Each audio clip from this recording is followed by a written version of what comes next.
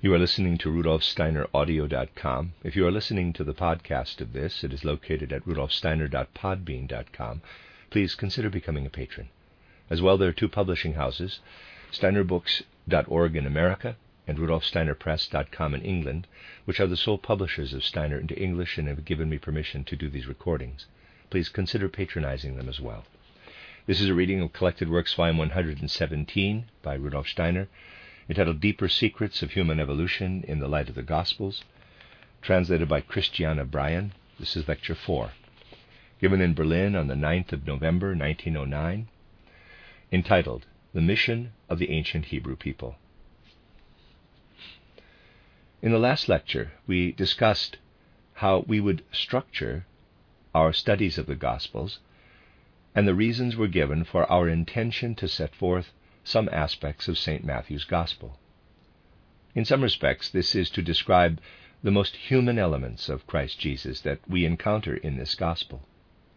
On the other hand, we are given a comprehensive overview of the historical events that show how Christ Jesus emerges out of humanity itself.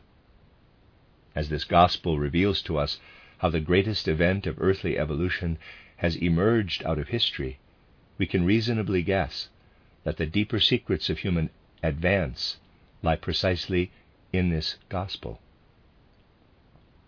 Today I will again expressly emphasize that what is said on this occasion is sensitive, and that it is easy to do serious harm to our spiritual scientific movement by one-sidedly sharing these mysteries with all and sundry.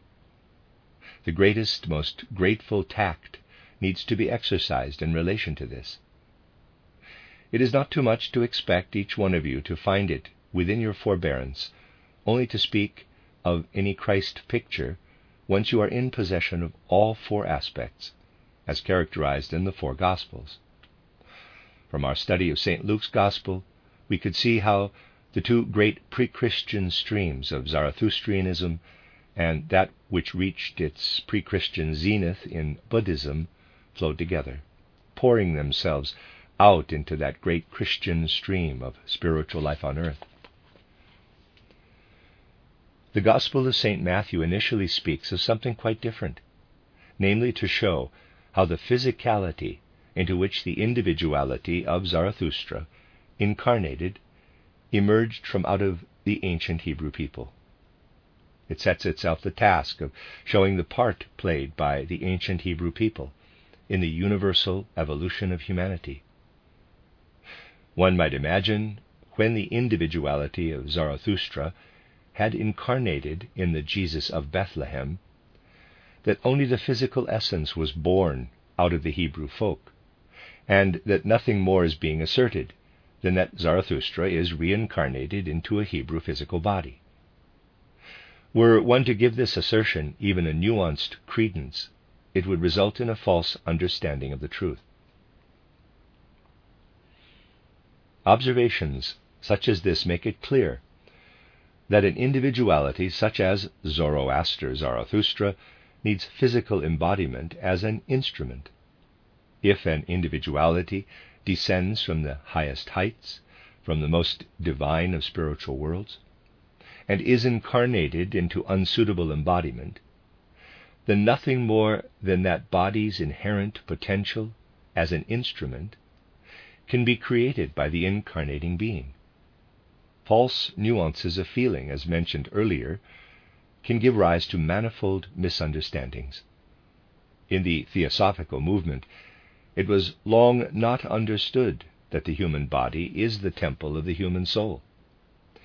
We need to take into account what has so often been emphasized here, that the human I, capital, dwells within three sheaths, each of which is older than the human I itself.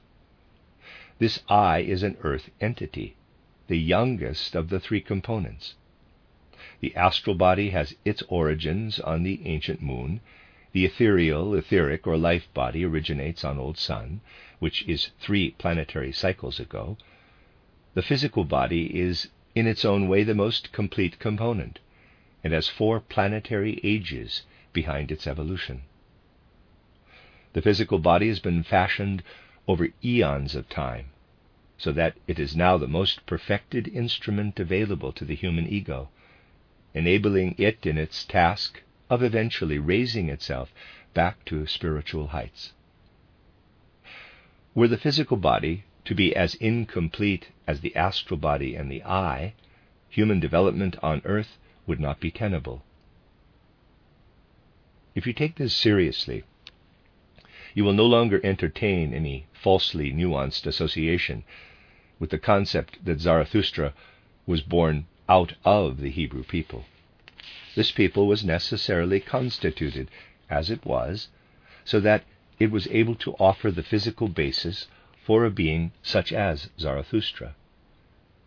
If we imagine that this being has, since his time as the teacher of a Proto-Persian people, been developing ever higher, we must also say that it was essential to provide a bodily instrument of a quality commensurate with this being's lofty stature.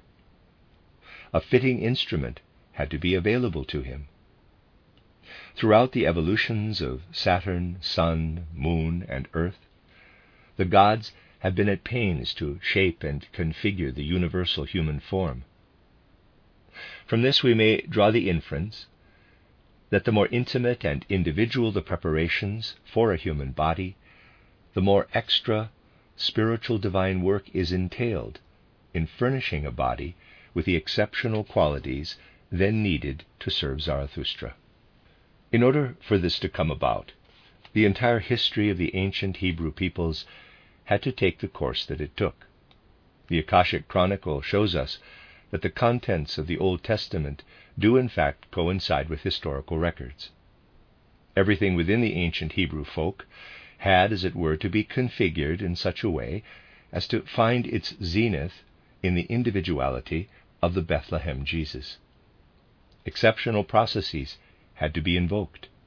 Forces most capable of being developed by humanity, necessarily developed, had to be extracted from the sum total of post-Atlantean culture, so that humanity could replace their ancient clairvoyant faculties with them. The ancient Hebrew peoples were destined to offer just such a physicality, structured into the very fabric of the brain, so as to enable what we call worldly knowledge to be established without clairvoyant influence. Such was to be the mission of this nation. Abraham, the progenitor of this people, was just such an individual whose physicality was chosen as a fitting instrument for reasoned thinking. Everything previously of great significance and stature had been framed by the after effects of ancient clairvoyance, but now an individuality with the best suited brain was called to observe matters with reasoned thinking and without being harried or compelled by clairvoyant imaginations and intuitions. An exceptionally configured brain was essential in supporting an individual destined as was Abram or Abraham. The following also corresponds with the Akashic record, namely the direction from which Abraham came, westward from beyond the Euphrates toward Canaan. Abraham was summoned, as we are told in the Bible, from Ur in Chaldea. Whilst the after echoes of a dimming clairvoyance still lingered in Egyptian and Chaldean Babylonian cultures, an individual from the Chaldean people was selected, who was no longer reliant on such visionary capacities, but who based his observations on events in the outer world. A culture was to be introduced whose fruits are still embodied in our Western civilization. Synthetic thinking and mathematical logic were introduced by Abraham, and right into medieval times he was regarded in a certain sense as the initiator of arithmetic. The entire configuration of his thinking was such that it saw the world in terms of relative measure and number. A personality constituted in this way was predisposed to a living relationship with such a Godhead as would manifest through the medium of the outer world.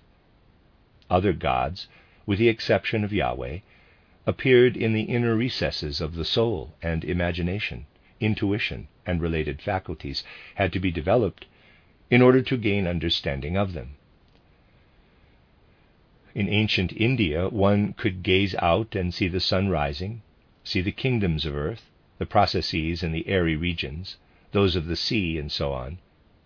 Yet all this was regarded as a great illusion, as Maya, in which the Indian could have seen no trace of the divine once he had attained to this through inner imagination, had he not afterwards sought to bring this into relationship with the outer world. Just as for Zarathustra too, we should be aware that he would not have been able to reveal the great being of the sun had not Ahura Mazda also arisen within him. But we see this particularly in the Egyptian gods, who originate deep within soul experience and are subsequently brought into relation with outer phenomena. This is the standpoint from which all pre-Hebrew divinities are to be regarded. Yahweh or Jehovah, however, is the one God who observes us externally, who approaches humankind from the outside, revealing himself in wind and weather. Inasmuch as human beings penetrate everything present in the world by way of measure, number, and weight, to this extent do they move closer to the God Yahweh. In earlier ages, this was the reverse. Brahma was initially recognized within the soul, and from thence brought outward into the world. Yahweh, conversely, is first encountered externally, and can only be verified by subsequent inner experience. This is the spiritual counter-image of what we can call the union of Yahweh with Abraham.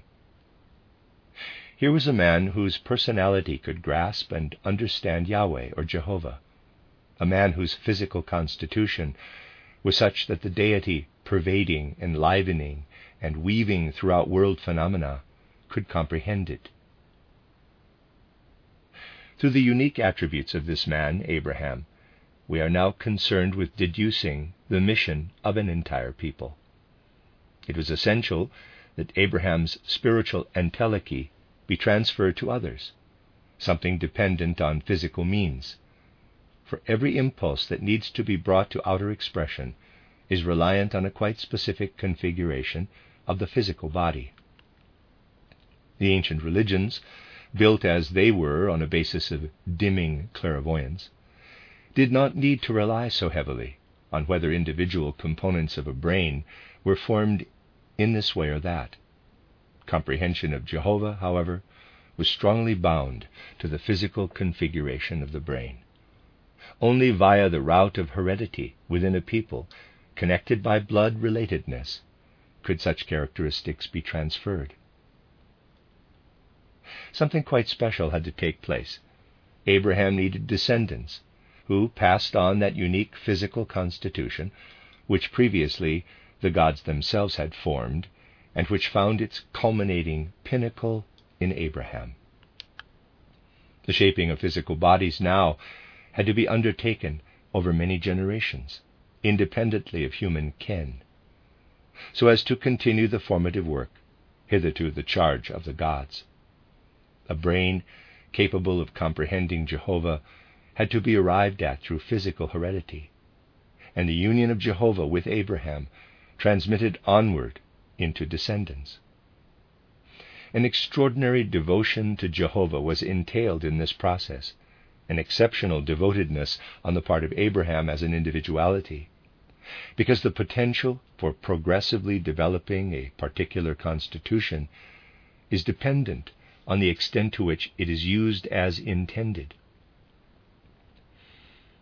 If one wants to make a hand skilled for a particular purpose, for instance, this can only be successful to the extent that the hand is cultivated in accordance with its intended design or purpose.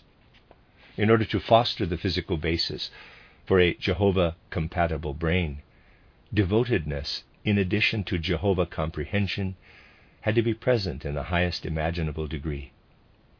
This was in fact the case. We are told in the Bible how it took place. Devotion is at its greatest when one sacrifices what one is oneself to become in future. Abraham is to sacrifice his son Isaac to Yahweh Jehovah. In doing this, he would have sacrificed the entire future of the Hebrew people, everything that he was and everything with which he was tasked with bringing about worldwide. Abraham was the first to comprehend Jehovah. To show his complete surrender to this task, he had to devote himself utterly to its demands. In sacrificing his only descendant, he renounces all future propagation of his line throughout the world. His devoted renunciation went as far as sacrificing Isaac. It was his will so to do. Isaac is then returned to him. What does this mean? It means something quite awe-inspiring. Isaac is returned to him by Jehovah himself.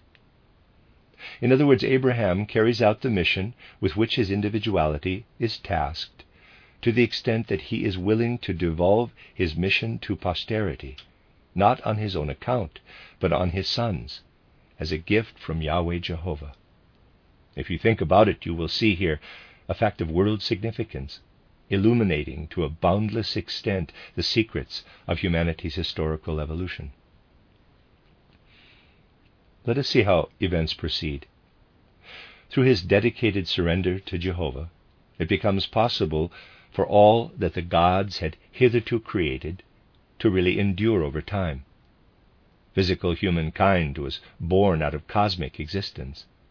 What we know as physical embodiment on earth is interwoven as number, measure, and weight, with laws over which the realm of stars holds sway. Humanity is born from out of the starry worlds, and bears within it the laws of the starry heavens. These laws of the stellar heavens had, as it were, to be inscribed into the blood flowing onward through the generations of ancient Hebrew peoples, originating in Abraham. Everything within the old Hebrew peoples had to be regulated in such a way as to allow the onward flow of lawfulness, as expressed in number, measure, and weight, and as it had formed human physicality, from out of cosmic unity, and in the form of laws pertaining in stellar realms. We see this expressed in a severely distorted passage in the Bible, where it is stated that God wished to make the Israelites as numerous as the stars in the heavens. What is in fact meant is that, in the way they reproduced and dispersed across the earth down the ages, God intended the laws and numerical ratios to hold sway that also pertain in the stars on high. The Hebrew people was to be aligned in the stream of its hereditary transmission, in accordance with the numerical harmony of the stars. We see how this takes place. Isaac had two sons, Jacob and Esau. We see how, in all that flows via the blood of generations, those belonging to the line of Esau are set aside, discontinued, and a more fitting bloodline is brought to the fore and further modified. Jacob had 12 sons, corresponding with the 12 divisions of the zodiac through which the sun passes on high, enacting the ordering of each constellation in turn. This has an inner lawfulness, an inner principle. In the lies and processes of heredity visible in the Hebrew peoples, a reflection of the number and measure reigning in the heavens can indeed be discerned. Abraham was prepared to sacrifice his son Isaac, fully rededicating himself to his mission from Jehovah. A ram or a lamb was sacrificed in place of Isaac. What does this signify? Something of extraordinary depth is concealed here. The human physicality, destined to reproduce and embody capacities capable of grasping measure and number in the world, were, in accordance with mathematical logic, to be preserved and received as a gift from Jehovah. To maintain this capability in unalloyed form, however, it was essential to eliminate all forms of dim, atavistic clairvoyance, to renounce all manner of imaginations, intuitions, and the influx of all such revelations as persisted in other archaic religions well into Chaldean and Egyptian times. All bequests from the spiritual world had to be rejected. The last such spiritual gift that remained when all others had become obscure is denoted in the mystical symbolism of the ram. The two horns of the ram denote the renunciation of the two-petaled lotus flower, the last of the gifts of clairvoyance, to be sacrificed after all such aptitudes had long since been discarded. To achieve the physicality required in Isaac, the final clairvoyant capacity, the gift of the ram, had to be renounced. The people continued to live out their mission in such a way that precisely such faculties as Abraham possessed were inheritable down the generations. When any clairvoyance resurfaces atavistically, whenever one or another is able to see into the spiritual world, a reaction sets in that rejects the personality concerned. They are cast out and not tolerated within their community. Hostility toward this gift of the ram is expressed in enmity, as exemplified by Joseph. His dreams were prophecies illumined by the spiritual world. He is therefore quite naturally outlawed, banished for having the very gift that is to be eradicated from the mission of the Hebrew people. He is shunned by his brethren for having inherited a resurgent aspect of ancient clairvoyance. This is why Joseph is exiled to Egypt. He has deviated from the mission of his people. What we are told is very significant. Now we see why the personality, representing all that the Hebrew people could only look back upon as something existing before Abraham, how what exists in the personality of Joseph is related to illustrate by exception the characteristics so essential to the fulfillment of the ancient Hebrew people's evolutionary mission.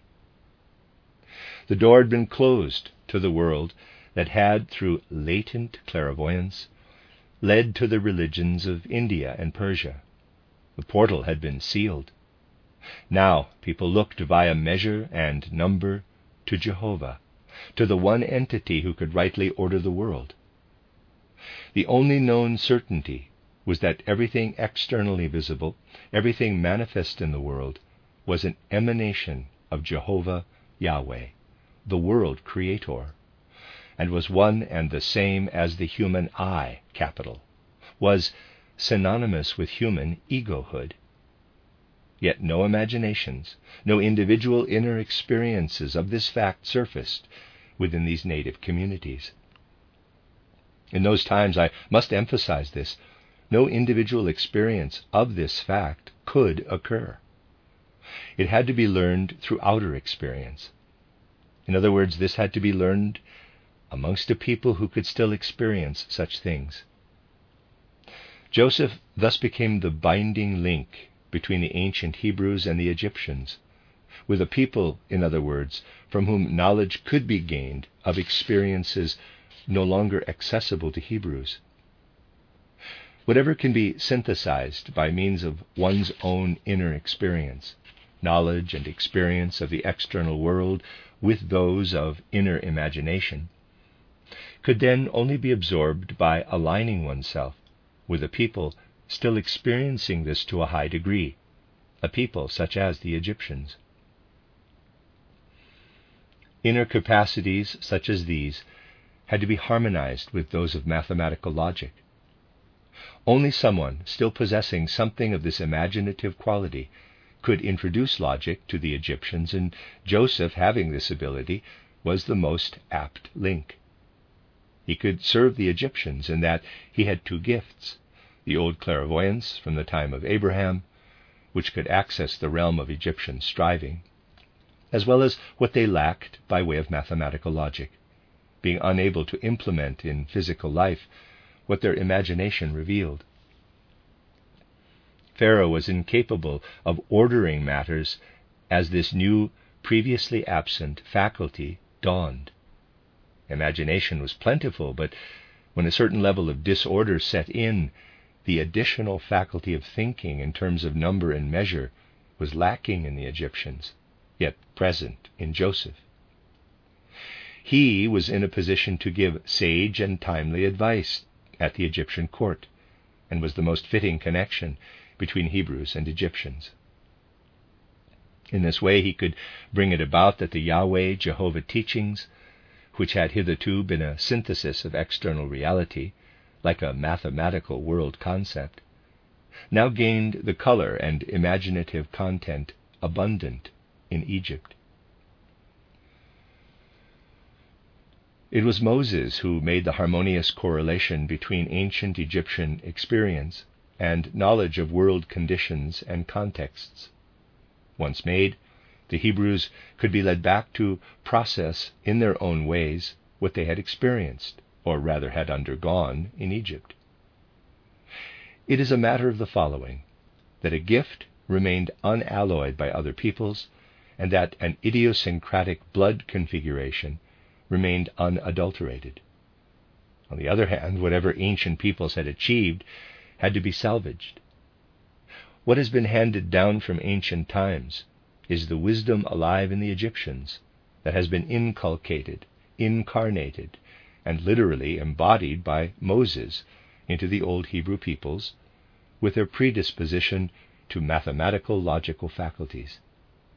Then again, the Hebrew people had to be torn away in readiness for inheriting what could only be transferred through Abraham's people.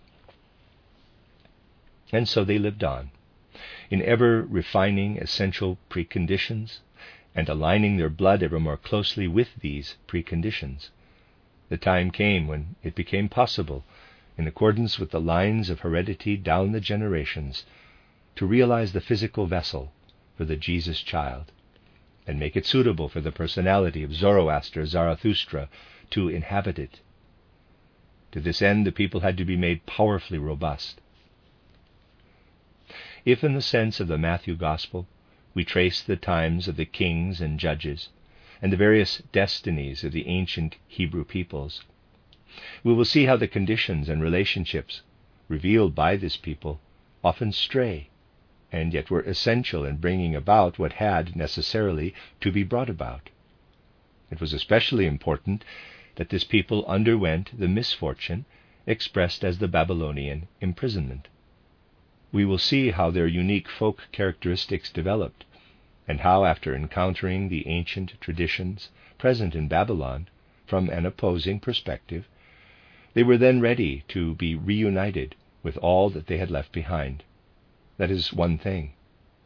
The other is that just when the Hebrew people were led into a confluence with the Babylonians, a great and mighty teacher from the East was teaching there, and that some of the most outstanding among the Hebrews had the opportunity to live in the light of this great teacher. This is the time when Zarathustra was teaching as Nazarathos or Zeratos, in the very region to which the Jews had been led. Some of the greatest prophets came under his influence, and he was able to achieve much, as much, in fact, as was required, at the point when the people's blood configuration had already been to a certain degree effective, yet now needed specific external influences.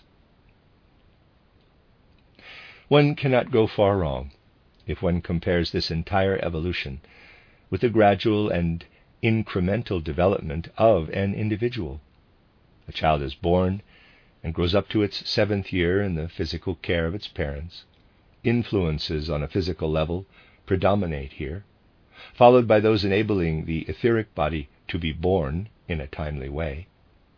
This stage focuses primarily on shaping memory, to the end that everything developing in the ether body can be properly strengthened.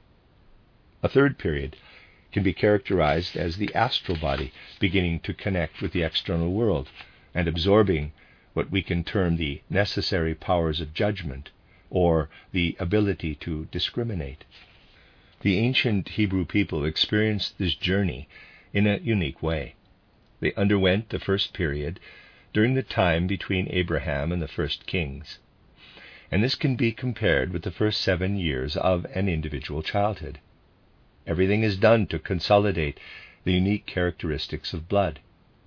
Everything we are told about Abraham's travels, of the elaboration of the 12 tribes, how the laws of Moses were incorporated, about the tribulations in the desert can be compared with all that streams into the individual from their physical surroundings.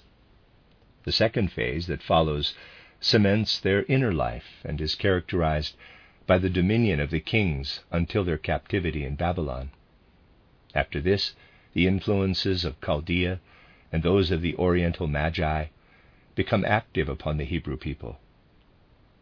The spiritual leader, who lived between 600 and 550 BCE, and who was already allowing this Eastern content to flow into the Hebrew peoples, was none other than the individual we know as Zarathustra.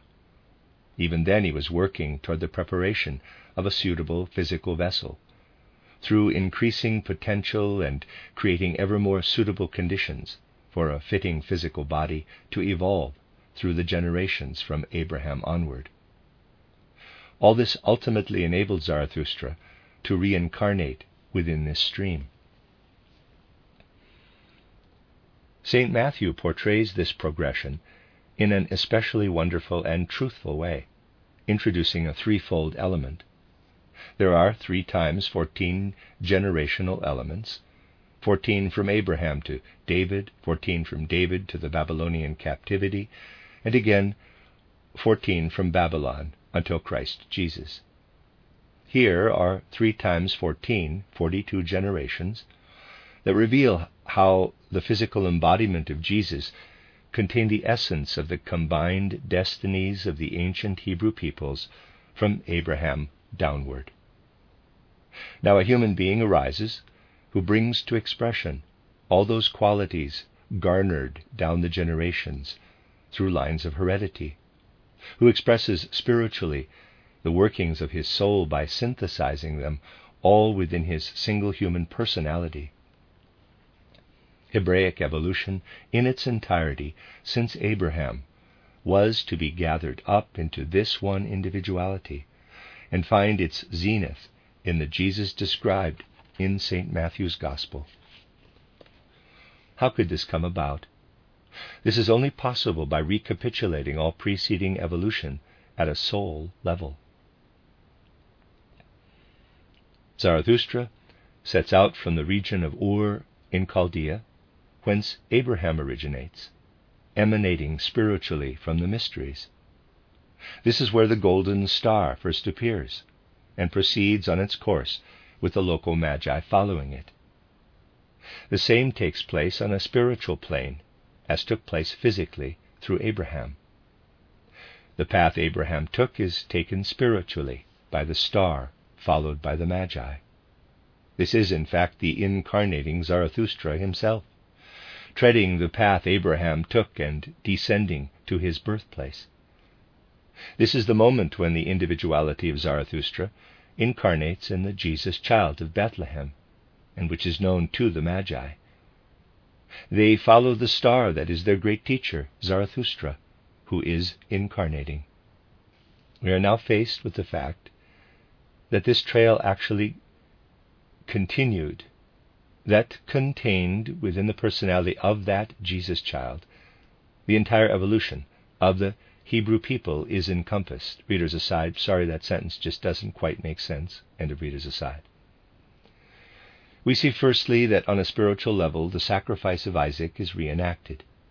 In spirit this is repeated through the sacrificial gifts of the 3 Magi from the east. Gold, frankincense, and myrrh are their offerings. We also see that again something appears that reminds us of the earlier events of the ancient Hebrew people.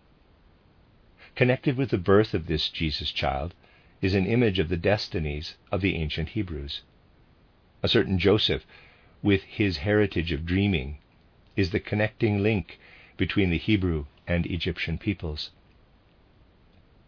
Here again is a Joseph given to dreaming, and his dreams tell him not only that Jesus is to be born, but also that he must flee to Egypt with the child. Now Zarathustra's path leads onward and into the body of the Jesus child. Just as he had followed the path traveled in the physical world by Abraham from Ur in Chaldea to Canaan, now he continues on his way to Egypt. Likewise, the Jesus child is brought back from Egypt, just as the Hebrews had been led back. Thus we see in the appearance of Jesus of Bethlehem, only later called Jesus of Nazareth, a recapitulation of the folk destiny of the ancient Hebrew people right up to their homecoming out of Egypt into the promised land of Palestine. The external history of the Hebrew people that had played out over many long centuries is now reprised in the destiny of that human individuality representing Zarathustra in the body of the Bethlehem Jesus. Taken as a whole, this is the secret of humanity's entire history, as related in the Matthew Gospel. One does not understand human history at all if one does not take account of the fact that in the individual destinies of great leading individuals, each of whom have their unique mission, human evolution over centuries is repeated, that they incorporate in one incarnation the essence of all that has been developing in humankind over many long centuries. Christ Jesus had, naturally, to encompass far more than this, but his physical embodiment had to be prepared for, and this could only take place in the extraordinary ways described. How do matters now stand regarding the short time in which a recapitulation of the entire Hebrew people is to take place within the personality of Jesus? What characterizes this time in history? Let us gather together the various evolutionary facts I have sought to align for your imaginations. Combining these, we see humanity proceeded from out of a primeval state in which what bound people together in love were the ties of blood. Those drawn together by blood loved one another, and marriage took place within closely related family groupings. There was no bond of love other than this in ancient times, and because of this, love was bound to blood relations. These closely related marriages formed the basis for life in ancient times. But then these close ties were increasingly loosened in the most varied regions of the earth, and we can trace how it was seen as exceptional when men and women of different hereditary or tribal lines intermarried, when marriage was widened after such initial closeness. All the myths, sagas, and legends, such as, for instance, the Song of Gudrun, characterize this as unusual, impressive, and worthy of remark. In this realm of human development, two streams are active. One, a divine spiritual principle, whose active aim it had always been to lead humanity as a single entity, unified through blood relatedness. Opposing this was another, a Luciferic principle, which aimed to make individuals self-reliant, each as great and powerful as possible. Both principles have to be active within human nature, and both are essential to human evolution. Now both these powers were working in the course of humanity's progress, divine spiritual powers and those retarded Luciferic powers remaining behind on the moon, who wished to prevent humankind from losing the identity that would make them completely independent. These two forces have always been active within human evolution. These powers have caused the human I, or ego, which is a product of earth, to be forever wrenched to and fro. On the one hand, humanity was inspired to general human love, on the other, toward inner self-reliance. At a certain point, something of a crisis was reached in relation to the divergent activity of these two forces. This human crisis, this decision, took place when, as a result of the deeds of the Roman Empire, a large swath of earthly humanity was thrown together.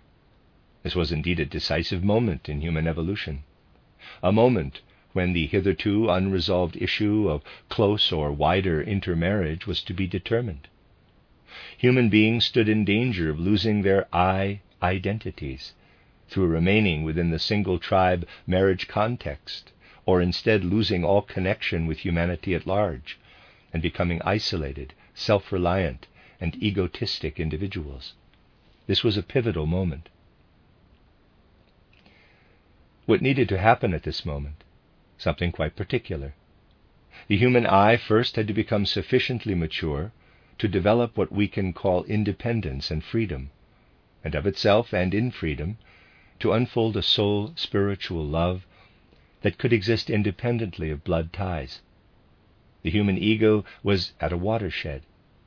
It had to become completely unfettered and self-aware. This was the situation faced in the ancient world by most people on earth, with the exception of those in the Orient.